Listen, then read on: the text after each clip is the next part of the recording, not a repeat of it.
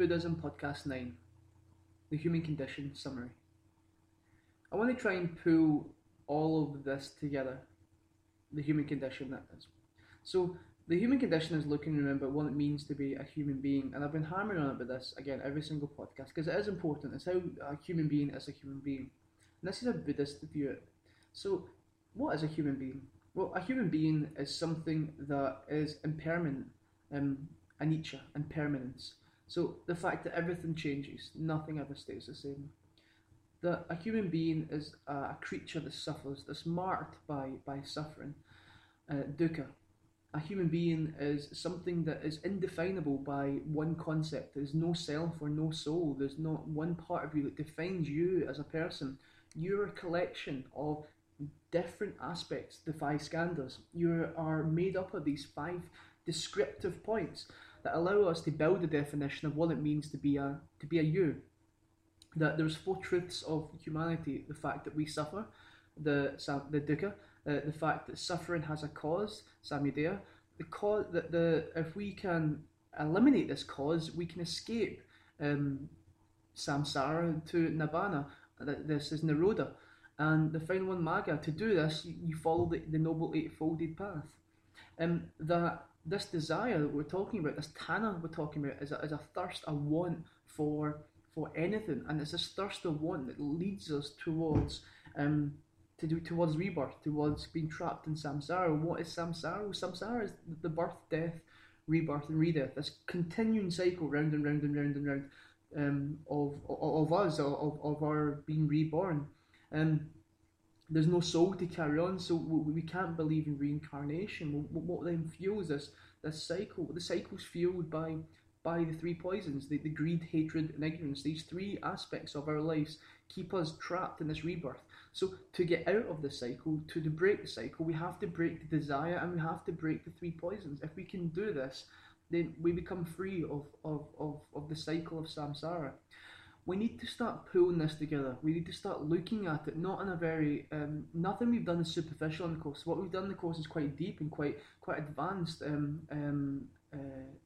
looks at Buddhism.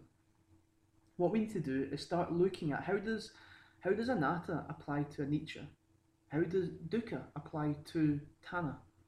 How does samsara apply to dukkha? And start linking the terms together, fold them together. One of the things we look at is one of the symbols of Buddhism is obviously the lotus flower, and the lotus flower has different leaves. And if we think about Buddhism representing each one of those leaves, we have to fold it in and try and go back to its original state of a bud, and look at that bud and try and realize, well, how do these all go together? How does this religion actually work?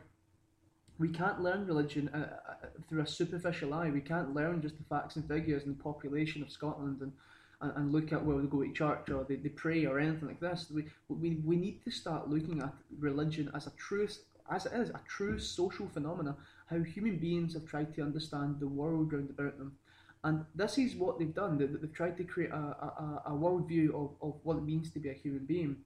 Anicca and anatta go together. The fact that there is no you, there is no self, there is these five skandhas that the physical body likes and dislikes, but these are also subjected to anicca. These constantly change, these constantly evolve and move around.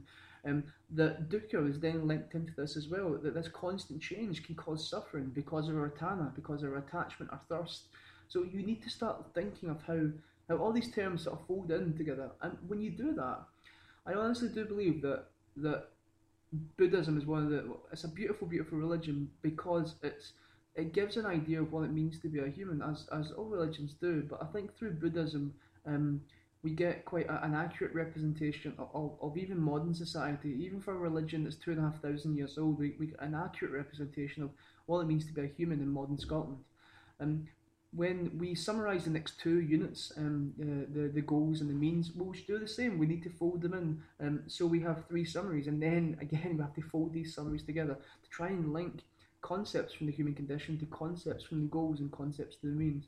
And if you can see the bigger picture, you get a true and better understanding of what Buddhism actually is, what it's about, and what it means to be a Buddhist. And then you can criticise it or compliment it from a better standpoint.